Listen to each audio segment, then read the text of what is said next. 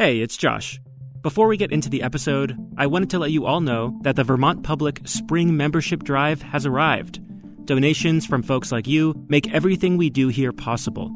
If you want to help support our people-powered journalism, be sure to make a donation in any amount by March 16th by going to bravelittlestate.org/donate. And as always, thank you for your support. From Vermont Public Radio, this is Brave Little State. I'm Angela Evansy. And I'm Myra Flynn.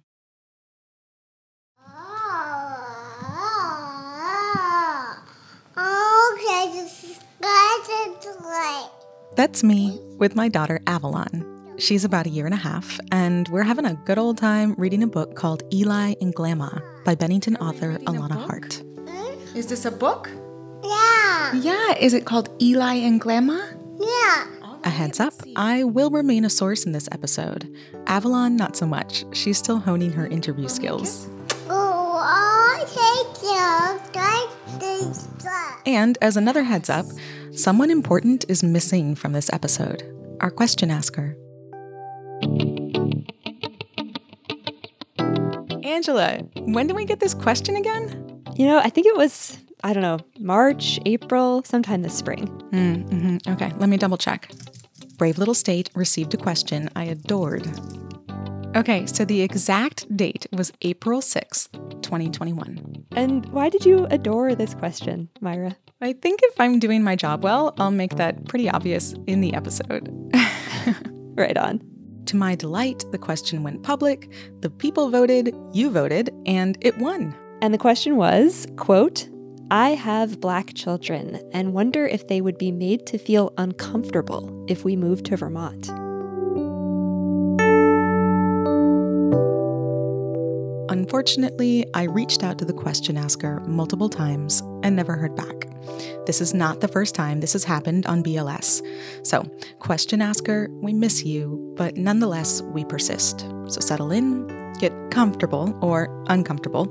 I've got a whole lot to say on the matter because not only did I just move back here, not only do I now have a Black kid in Vermont. Yeah. In 1985, I was that kid.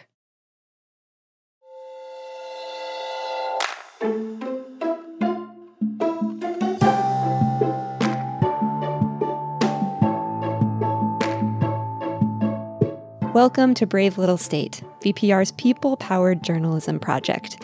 Here on the show, we answer questions about Vermont that have been asked and voted on by you, our audience, because we think our journalism is better when you're a part of it. Today, Myra Flynn on Black comfort.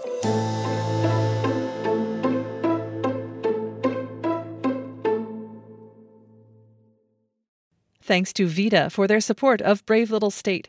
Since 1974, VITA has helped Vermont businesses grow and thrive. From agriculture to energy, startups to family companies. Find solutions that fit your business.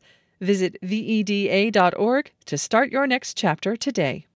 And Sunset Lake CBD, a farmer-owned business crafting CBD products right here in Vermont. Learn more about their sustainable farming practices, delivery options, and how to support local farmers at sunsetlakecbd.com.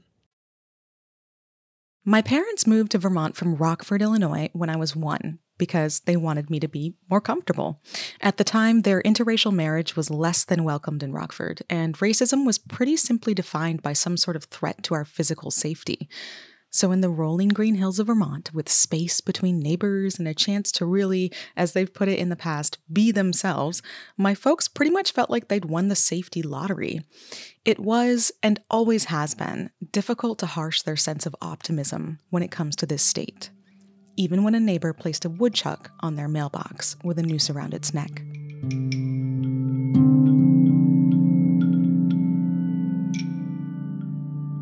I, on the other hand, left as soon as I could. I graduated from Randolph Union High School at age 16 and never really looked back. Music and my own cultural curiosities have taken me to amazing cities like New York, Sydney, Australia, and for the last 8 years, Los Angeles, California. And now I'm a mom.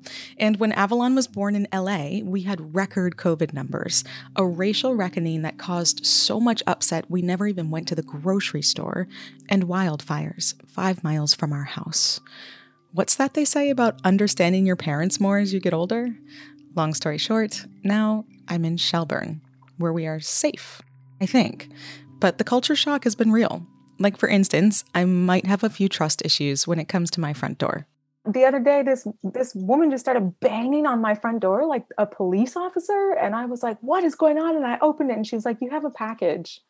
I just thought you should know you have a package. And I was like, you don't know me from anyone. I could have been crazy behind the door. You could have been crazy on the other side of the door. And she just wanted to let me know that I had a package. It's like aggressive niceness here sometimes. That's me chatting with the Menard O'Neill Livingston family. I had the pleasure of joining them at their weekly Sunday Zoom dinner. And in this family, everyone answers the question differently. I have Black children and wonder if they would be made to feel uncomfortable if we moved to Vermont.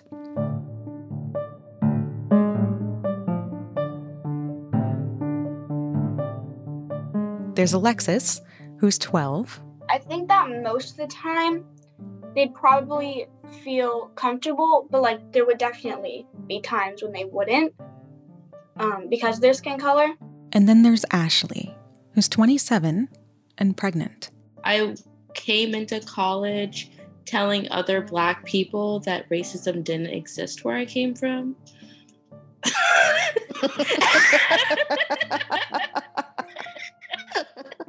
And being looked at like I don't know what's wrong with this Black girl. I think she's broken. Leash is 25, trans, queer, and living and working in New York. Something that would have been really helpful for me growing up would be to like be involved in more Black and brown spaces. Like even if you have to commute for it, like I feel like it's worth it. And then their mom, Christine Menard O'Neill. She raised her family in Essex, and she reached out to us after hearing our winning question. She's had a different experience than her Black children. As a white woman, like I have never walked in their shoes, you know, and I may overlook things as well and not think I'm saying something that might be biased and unintentionally. And I think I've learned a lot from them.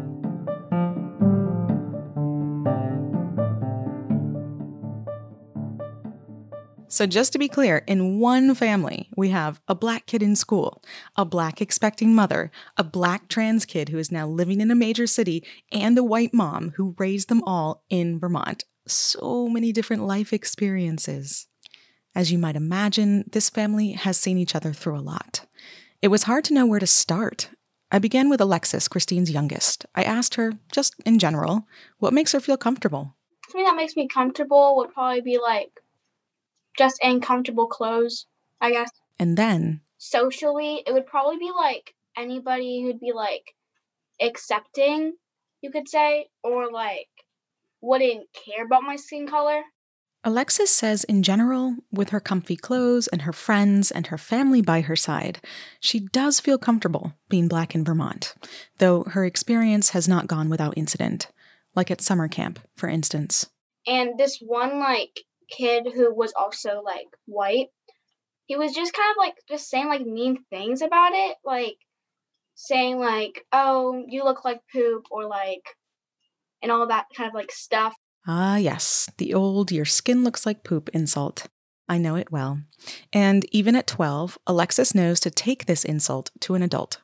She took it to her camp counselor, and spoiler alert for this episode, many of these stories are less about racist experiences for kiddos and more about the adults who are dealing with them, or aren't.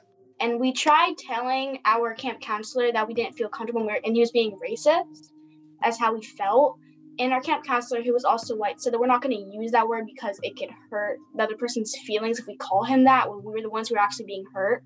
To be clear, when Alexis reported this event, her counselor told her that calling out the other kid's racism would make that child feel uncomfortable.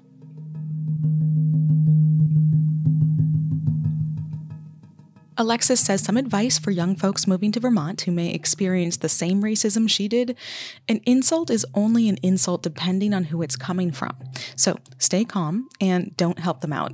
if somebody were to be like racist or attacking you because of it, I wouldn't like be so like rude to that person afterwards, because that would also like make them try, they would act like they're proving a point. I think that being in a place that is very diverse and then returning home to a place that's predominantly white is very shocking. Leash Menard is Alexis's older sibling, and they kind of dealt with the discomfort of living in Vermont the same way I did. They left. Leash is now living and working in Manhattan. I asked them if now that they are in a city surrounded by brown and black faces, are they more comfortable? And could they ever see themselves doing what I did, coming back? I think that it makes it harder to be in Vermont, to be honest, because it just feels a little more suffocating. Leash says that to them, anonymity equals freedom. And in a small state like Vermont, that's nearly impossible to achieve. When I'm in New York, I don't think about the fact that I'm Black that often, besides if there's like a police presence or something like that, versus when I'm in Vermont. I mean, I get stares, like I'm the only Black person in the room, also like reliving and unpacking a lot of racial trauma from high school and middle school and elementary school. So I think it makes it a lot harder in a lot of ways to be back there after being in a place where you don't have to think about it as much. Leash is a poster child for intersectionality. Not only are they Black, but they are trans and queer. I had to ask what comfort looks like for them. It's got to be different than it does for me, right?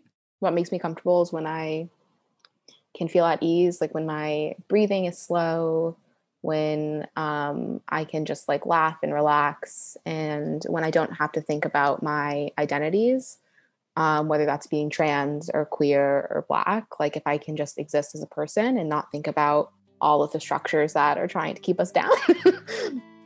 Turns out, comfort is pretty human stuff. And Leash says they want to be safe in all ways. In terms of comfort for Vermont, like I always felt physically safe. I was never afraid of like police brutality in the way that you might be in like these cities with stronger police presence. But like the emotional safety is really lacking, I think, in Vermont.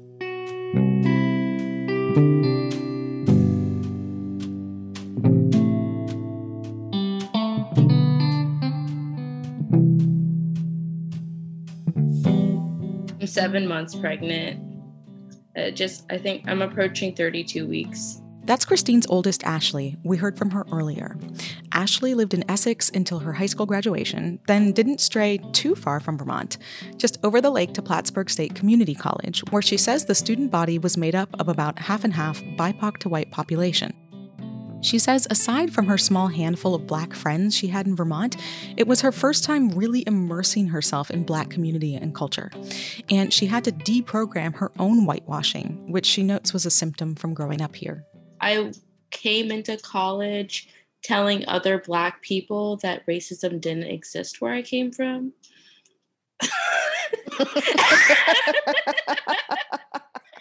And that's the thing.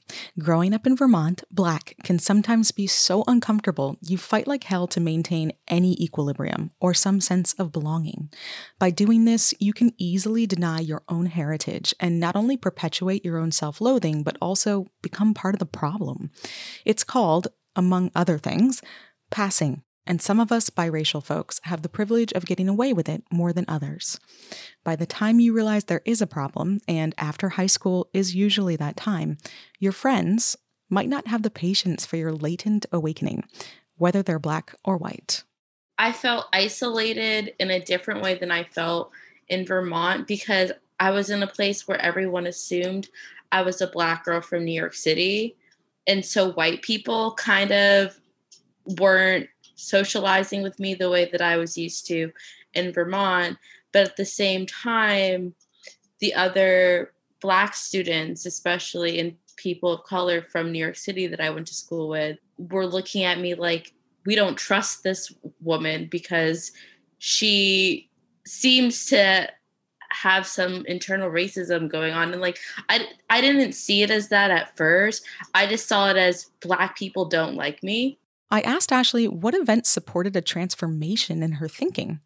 Her answer, she realized her fight to fit in was only leaving her out. She was only harming herself. Being brought up to think that my Eurocentric features were better than having Afrocentric features is a form of white supremacy. And, I didn't really understand that then. I was, still saying things like, I have good hair, and calling myself light-skinned and things like that. PSA for folks who might not know, Ashley's reference to good hair is actually a derogatory term steeped in slavery, when straighter hair, along with other Eurocentric attributes, were usually celebrated more because of their association with whiteness. Announcing that you have good hair? Not so good. I asked Ashley how she feels about her hair now. If you want to know the truth, I think that my hair is thinning a tad, so...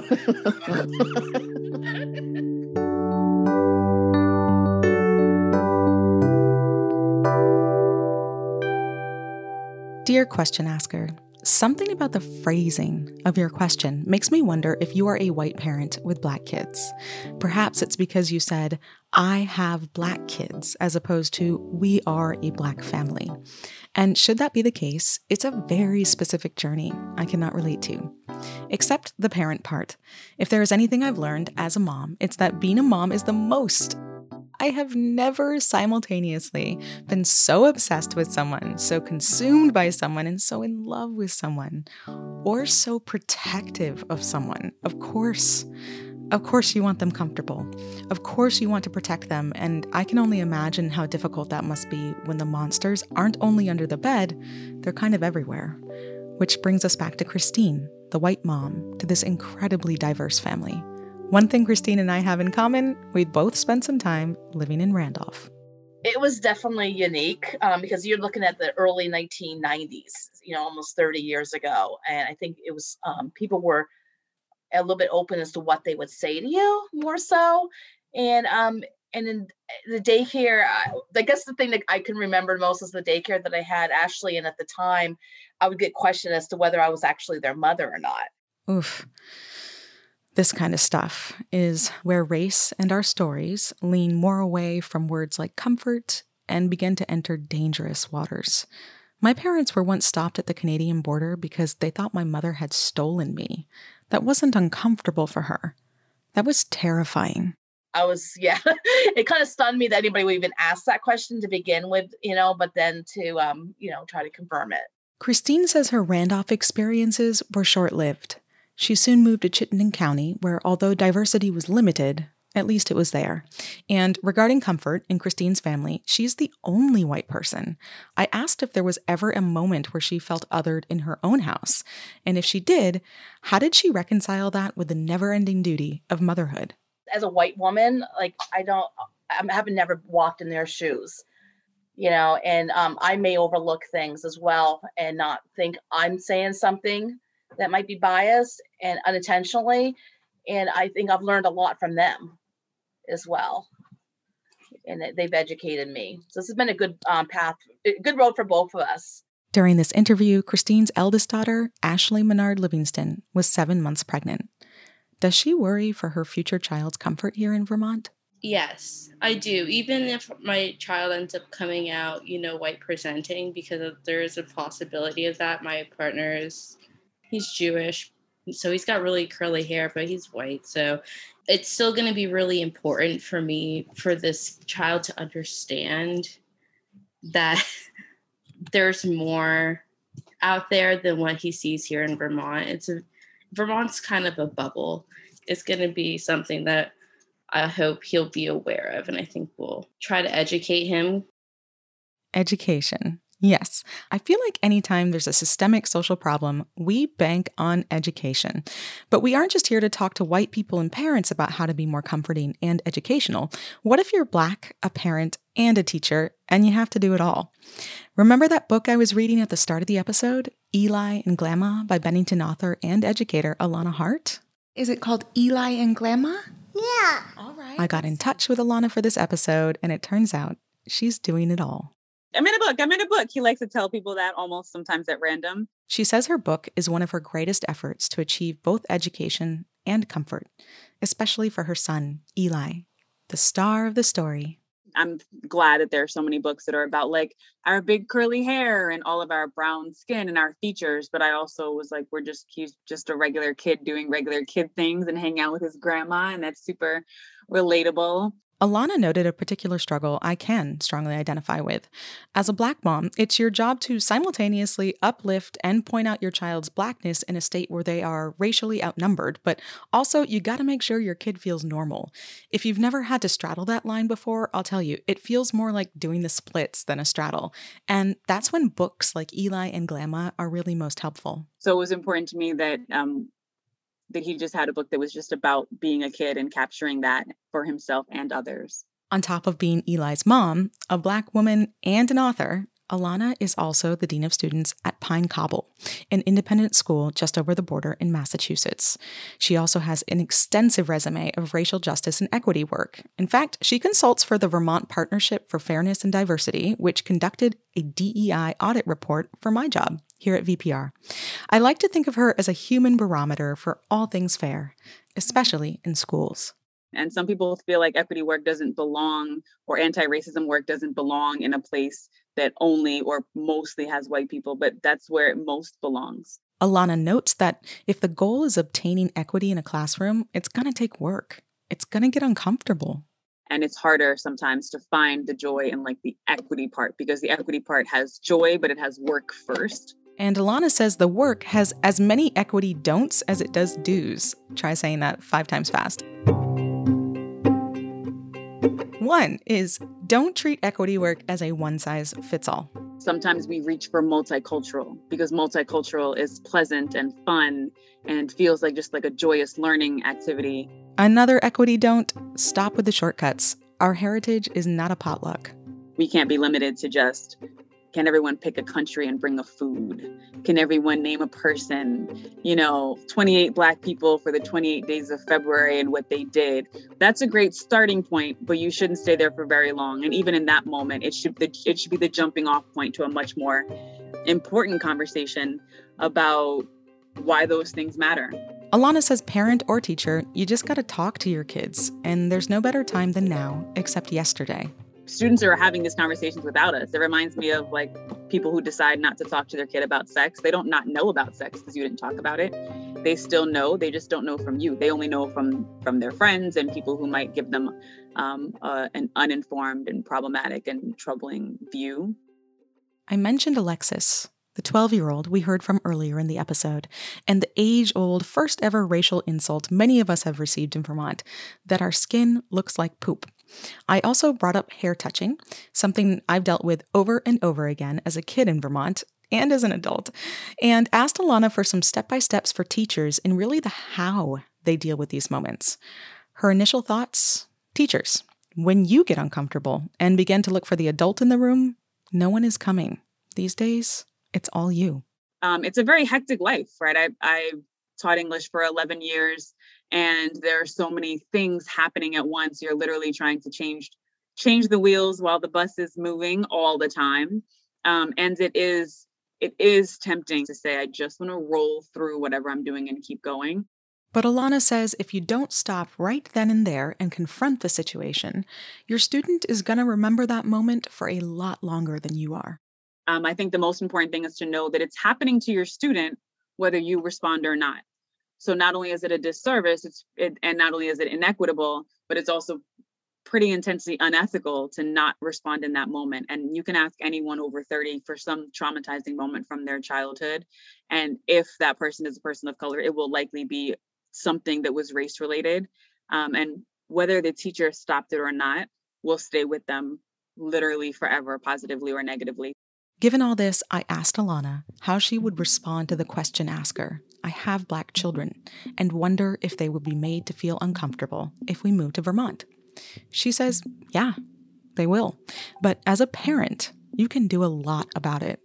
I would say that our job as parents involves, and educators, and your parents are your first teachers and they're your forever teachers, to always keep that door open for conversations, to always be prepared to advocate for your child, but also whenever possible, keep your child in as many BIPOC circles as possible. I think it requires a conscientious effort to help the child and to like expose the child to people of color, especially if they're not in their general community and they're not in their home.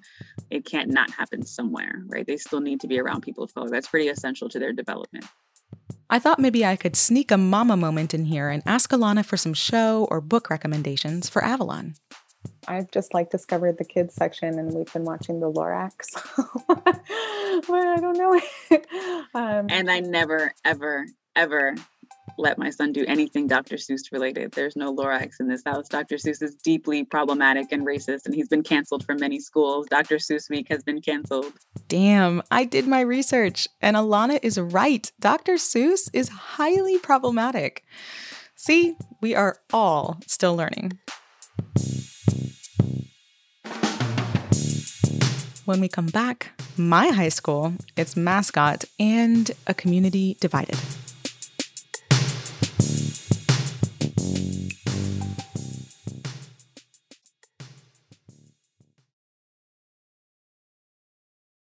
Okay, so Mr. Rainville. I'm not going to call you anything but Mr. Rainville.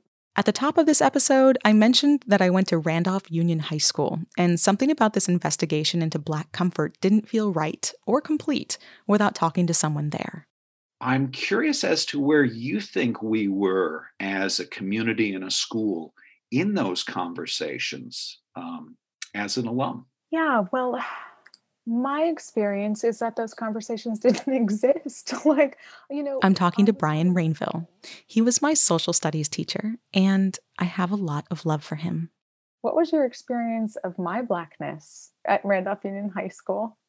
My memory of you is such a shy, sweet, caring person. From what I recall, he was the only teacher to even mention Black history in the whole of my time there. And though at the time we were still a long ways from learning the Black history we needed to, in a small and rural town like Randolph, he was considered a pretty radical dude. The high school that you experienced hopefully is not the same school, state, community we are today. I'd like to think there's been a lot of evolution. It's been really painful to watch because of division, emotion, anger, resistance, denial. And Randolph's really been a crucible of that, not merely with the mascot, but with the BLM flag, with a gay-straight alliance. The mascot. Oh man, that RUHS mascot, the Galloping Ghost. Legend has it, the nickname for the mascot dates back to the 1940s when RUHS basketball players moved so quickly about the court that opponents only saw flashes of their white team jerseys. They moved like ghosts, people said. But the mascot itself, drawn by the now deceased artist Robert Chamberlain with many interpretations since, was an image of a person atop a horse wearing a white cloak with cutout eyes and a pointed hood. Remind you of something disturbing? You're not alone. Apparently nobody realized that a pointy hood with a cloak that covered part of the animal and was in motion might look like something that you didn't want your community to summon or represent. We dug up some photos of the old mascot. There's a link in our show notes so you can see for yourself. Now, people in Randolph will tell you that the Galloping Ghost was never intended to be racist. But it didn't matter. When visiting teams came to our school, I would often field questions from the Black kids on those teams as to why we had a giant KKK member painted on our gym wall. I never knew what to say. It seems that just last year, in 2020, others began to finally see what I saw, and the image was stripped off of uniforms and taken out of yearbooks. Though the mascot itself hasn't changed. It's still the ghost, but the superintendent made clear, he said, look, the ghosts, that's Randolph, that's unique, that's part of our community history, but these visual representations have to change. I'll agree, the many new incarnations of the ghost have changed. They do look significantly less offensive. More horse, less ghost, no pointed hood. Mr. Rainville, or Brian, says the change in his and my former community, to quote Dylan Thomas, did not go gently into that good night. Yeah, it didn't go too well. because the divisions were so deep, Myra, of people who said, this is my culture and it's under attack, and how dare you? Without that moment of reflection to say, well, how does this look to other people who don't have this history in their DNA of knowing what this symbol has meant to this community for more than half a century? Brian said the giant mural on our gym wall began to look frayed. And I felt like those fissures in the paint represented what was happening in the community, because something that was there and seemed stable was literally coming apart.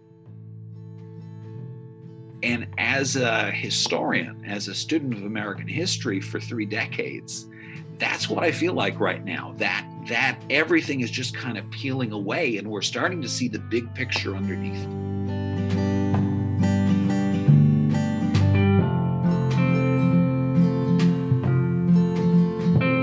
Brian fascinates me. I spent this whole conversation, as us reporters like to do, trying to get a sense of his political lens on these issues. Is he left, right, radical, Switzerland? Like, where does he, the person, actually stand? On all topics, it became increasingly clear that Brian Rainville is none of the above. What he is an unwavering historian. And that's what made him such a great teacher. History's messy. History is a study of loss, and it's traumatic. I think that's one of the challenges as a history teacher, is trying to get a sense of what do your students need, because you have people in that room who know a whole lot about American history because American history landed on them.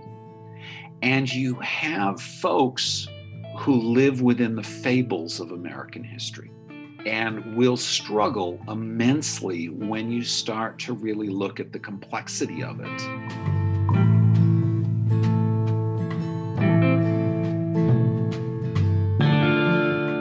And I hadn't been at Randolph long when I got my first angry letter from a parent who said in really indignant terms, "How dare you question the morality of the founding fathers? They were good, honest, God-fearing Christian men, and slavery was another matter entirely." I learned at the end of this interview that Mr. Rainville is 48 years old, making him a whopping 12 years older than me. This means when I was in his class, he was 26, kind of a kid himself. If I haven't said it once, if I haven't said it twice, comfort is subjective.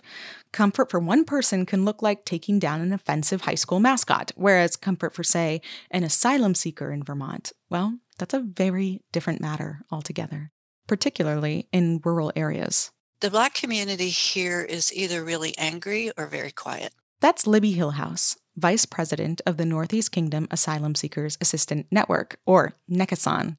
Since the establishment of the Federal Refugee Resettlement Program 4 decades ago, more than 8,000 participants have moved to Vermont.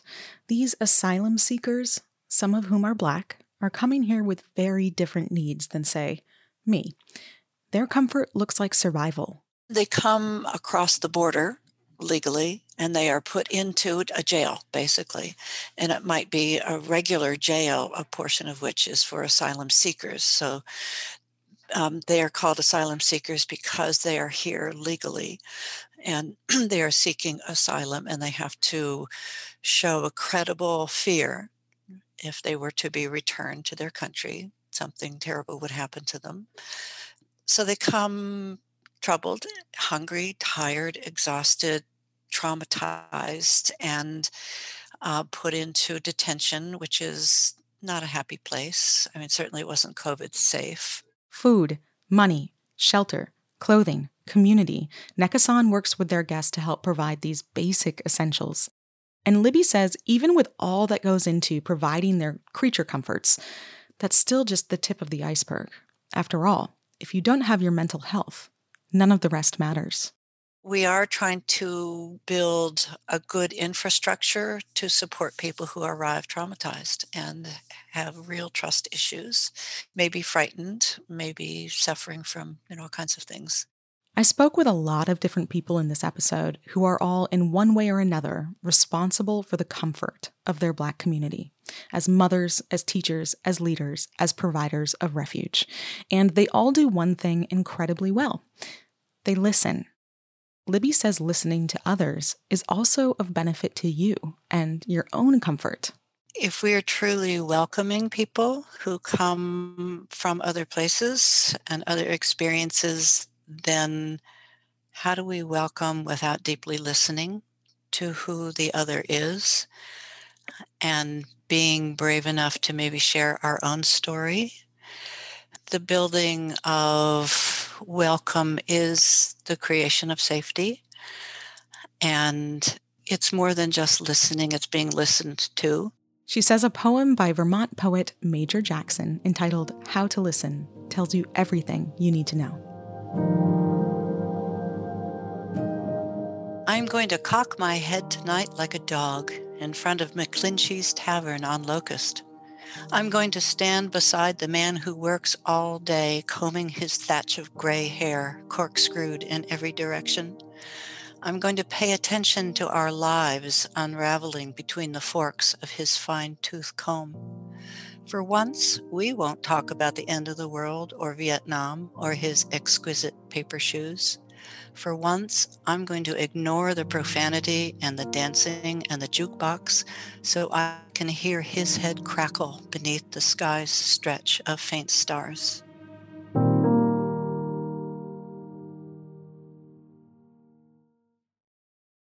Dear question asker, I wonder if I didn't hear from you because you are uncomfortable. If you are, I know the feeling, and this episode is just for you. Here are some final thoughts.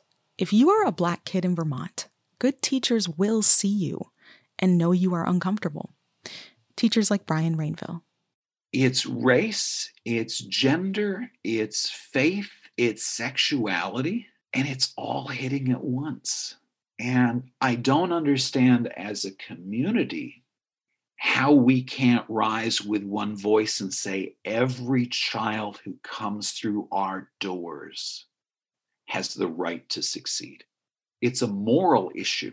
And as Libby Hillhouse reminds us, just like adults, kids will need to feel welcomed and they will need to learn how to welcome others.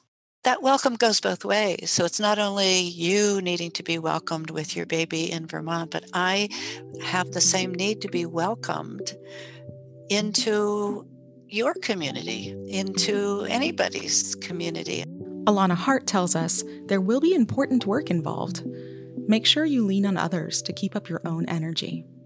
Was it Mr. Rogers who said, like, look for the helpers or allies? And I like to start with people who, no matter where they are in the equity spectrum, have like a genuine interest in being better.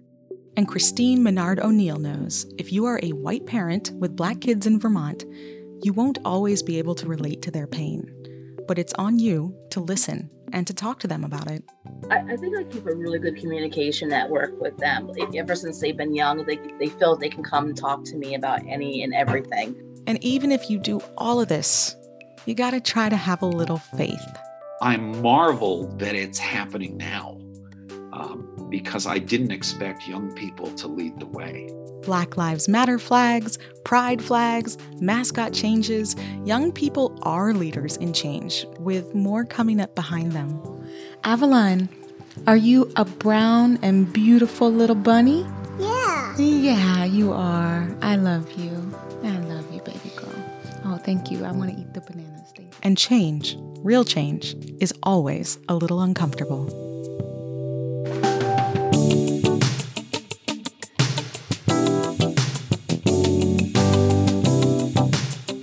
Myra Flynn is an engagement producer on our show.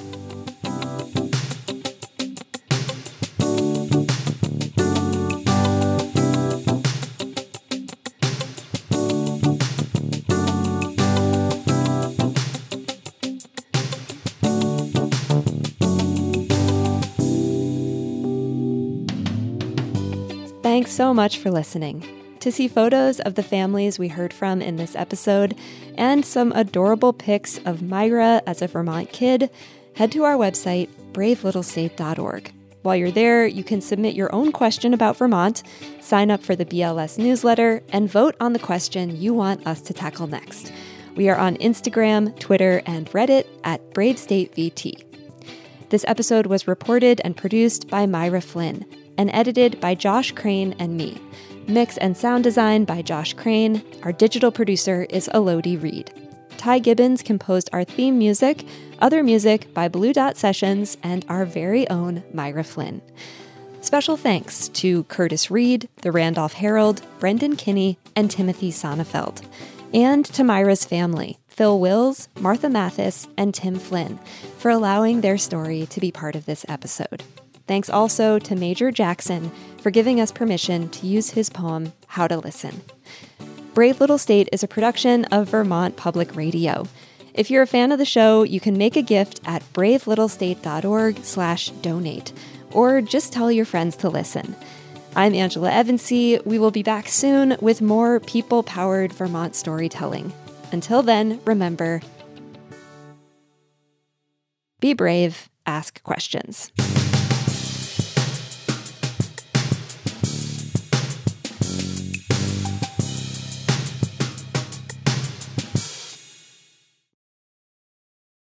At a time when information continues to come at us faster and faster, sometimes you need to hit pause and rewind. NPR's Throughline takes you back in time to the source of the news stories filling your feed. Find NPR's Throughline wherever you get your podcasts.